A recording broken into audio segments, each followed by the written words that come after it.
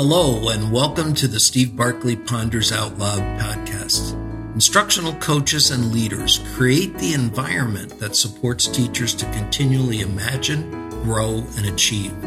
They model an excitement for learning that teachers in turn model for students.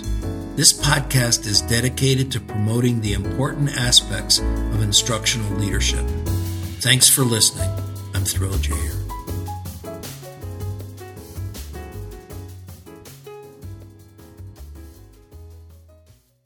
Strengthening Teachers' Professional Learning, PLCs and Coaching.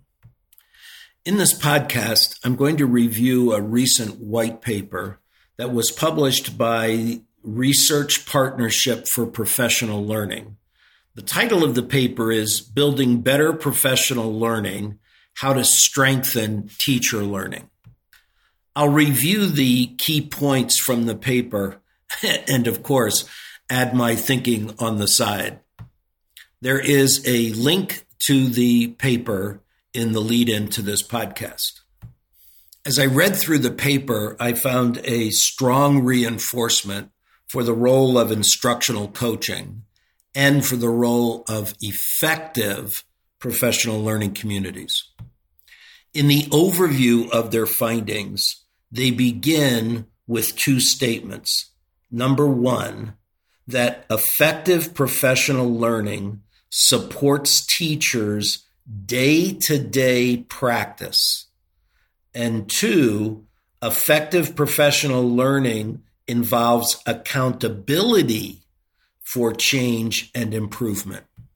Quote, in other words, successful professional learning tends to focus more on improving what teachers do in classrooms. And it features follow-up from other educators, a kind of social accountability. For instance, a coach who revisits the classroom to check on progress, or peers who depend on one another to try out new instructional techniques, end quote. The paper breaks down into two sections, one that looks at what should the content of professional learning be, and the other looks at what they're calling how, features and formats for professional learning.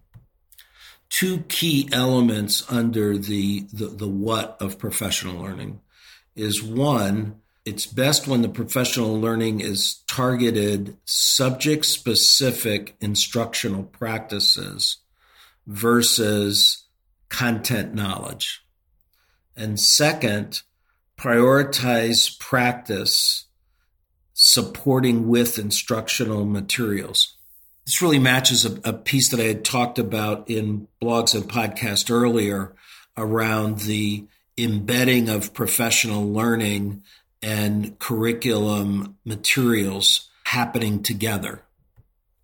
They cite as an example a study that was done in the area of science for elementary teachers. And there were two groups of teachers. One received training in science content. The science content group focused on increasing teachers' understanding of scientific ideas with the goal that that understanding would impact their instruction and student learning. The second group, through a study of videotaped science lessons, analyzed the instructional strategies that were being used. Although the teachers spent the same amount of time in both learning experiences, students of the teachers in the lesson analysis group outperformed students of the teachers in the content deepening group by a 20 percentile points on a researcher's developed assessment. What's being drawn from this research is that while the teacher's understanding of content is important and critical, it needs to be combined with teachers' understanding of how learning occurs on the student's part, learning specifically connected to subject matter content. In other words, subject-specific instructional practices assist teachers in understanding how to engage students in thinking, reasoning about data, and applying their understanding. Professional learning needs to support teachers in their day-to-day practice by identifying and analyzing key instructional moves. A third comment was made under the content of what teachers should be getting from professional learning. And it was suggested that more professional learning should be focused on developing relationships with students. That really matches up with a blog that I had written earlier, and I'll have the link in the lead-in for you, around building developmental relationships. And I have several resources in that blog connected to Search Institute. They identify that we are frequently talking with teachers about the importance of relationships with students, but seldom get into the specifics of strategies teachers use to make that happen. In that blog, I featured the 5 elements that Search Institute suggests that we need to be focused on. That is, how do we express our care? How do we challenge student growth? How do we provide support? How do we share decision-making power with students? And then a biggie in expanding students' pictures of what the possibilities are. Now let's take a look at the second part of the report, which talked about the how. They identified 3 critical elements. 1, encouraging peer collaboration for improvement. 2, relying on coaching to get the work done. And 3, adding follow-up meetings to address teacher concerns. The paper suggests that there is growing evidence that well-structured collaboration, formal or informal, can support ongoing development of teachers' instructional skills. They state, quote, there is widespread and rigorous evidence that teachers can and do learn from each other, that teachers improve their practice more in schools that are more collaborative workplaces, and that interventions designed to promote teacher collaboration around instructional practices can improve teacher practice and, real critical here, student outcomes. However, evidence also suggests that collaboration as a simple structural reform does not necessarily have payoff. Building teacher team time into the school day is only valuable if that time is well used. In other words, how collaborative approaches are designed and implemented matters a great deal, end quote. This really reinforces for me the value of PLCs engaging in goal setting. Goal setting for increases in student learning outcomes. And then those goals drive teachers in the PLCs to be asking that critical question, what do our students need us to learn? What do we as teachers need to learn in order to provide the learning production behaviors that students need to move from where they are to the desired goals that the PLC has set for learning outcomes? It's why I'm a strong believer that it is essential for student work to frequently be on the table at PLC meetings. Teachers need to be studying student work. They need to be studying students in the learning process to figure out what we as professionals need to learn in order to assist students in advancing their learning. The study added one additional value to those collaborative groups as it connects to teacher learning. Collaborative structures provide social accountability that encourages teachers to try new practices. Quote, if a teacher says they will try out a specific practice and the teacher needs to return to the PLC the following week, there is an added incentive to test out the practice. Thus, collaboration for improvement is a promising approach to support the ongoing learning and development of teachers, end quote. The second item under the how was rely on coaching to get the work done. The paper identifies that there is strong evidence that supports coaches working one-on-one with teachers on specific aspects of the teacher's practice over a sustained period can identify results in student learning from the work of coaches.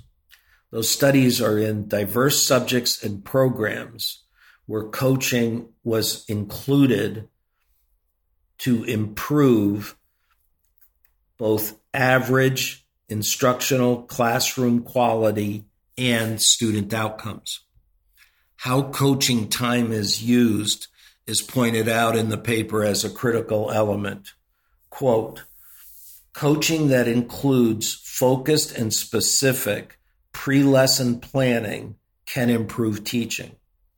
And focusing on one-on-one coaching as opposed to administrative duties is likely the most effective use of coaching resources. Many scholars suspect that coaches who spend their time largely engaged in administrative duties are not as effective as those who spend more time in classrooms observing instruction and facilitating teacher learning, end quote. I worked with one instructional coach who had an ongoing way of exploring this issue with her administrator. The coach kept a daily journal of where she spent her time. And every 2 weeks, she met with the principal to look back over her daily time use.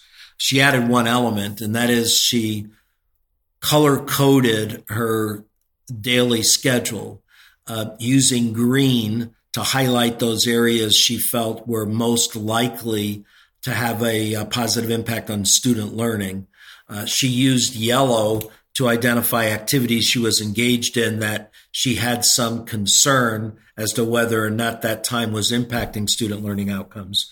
And then she used a red check to identify activities that she felt pretty sure were places she spent her time, but was going to be unable to document that it was going to come back and impact student learning. It was a great way to kick off a conversation with her building principal.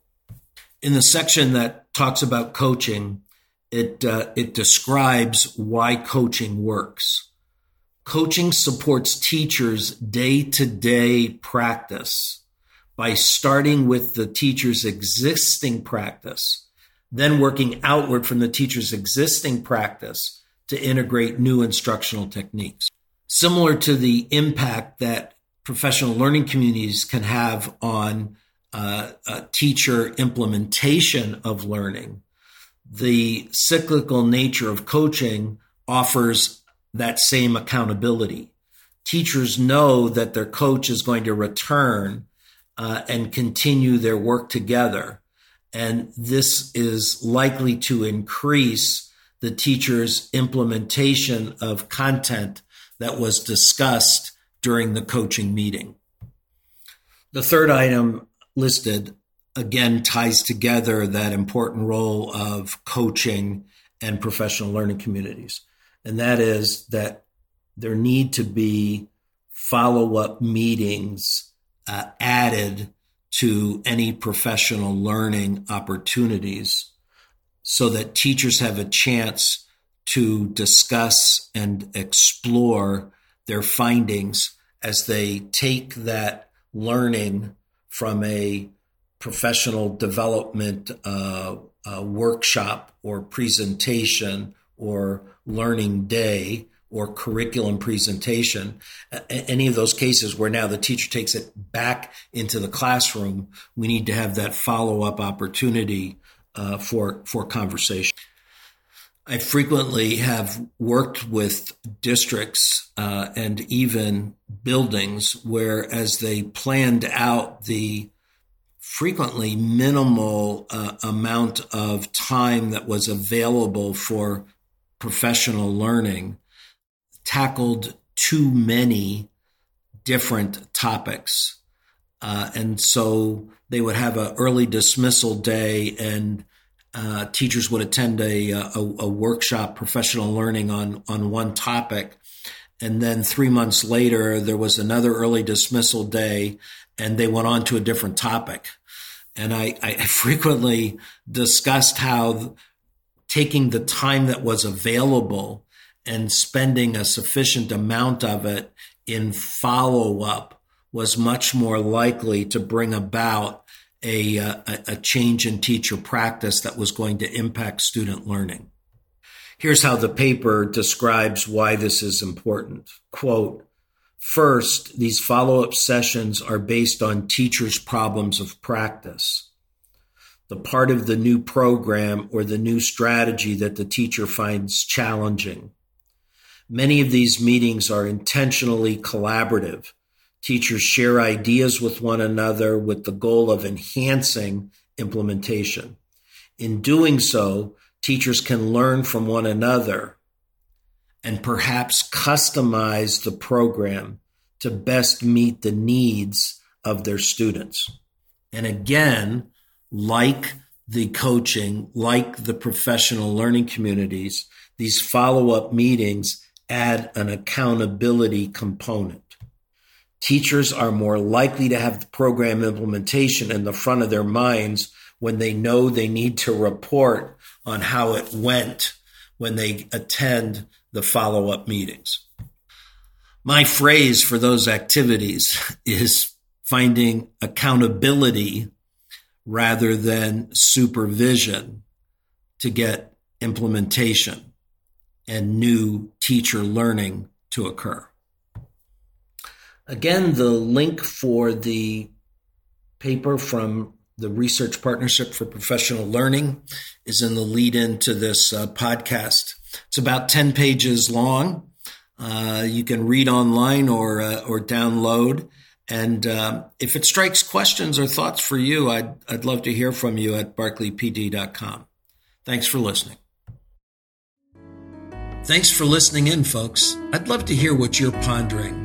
You can find me on Twitter at Steve Barclay, or send me your questions and find my videos and blogs at barclaypd.com.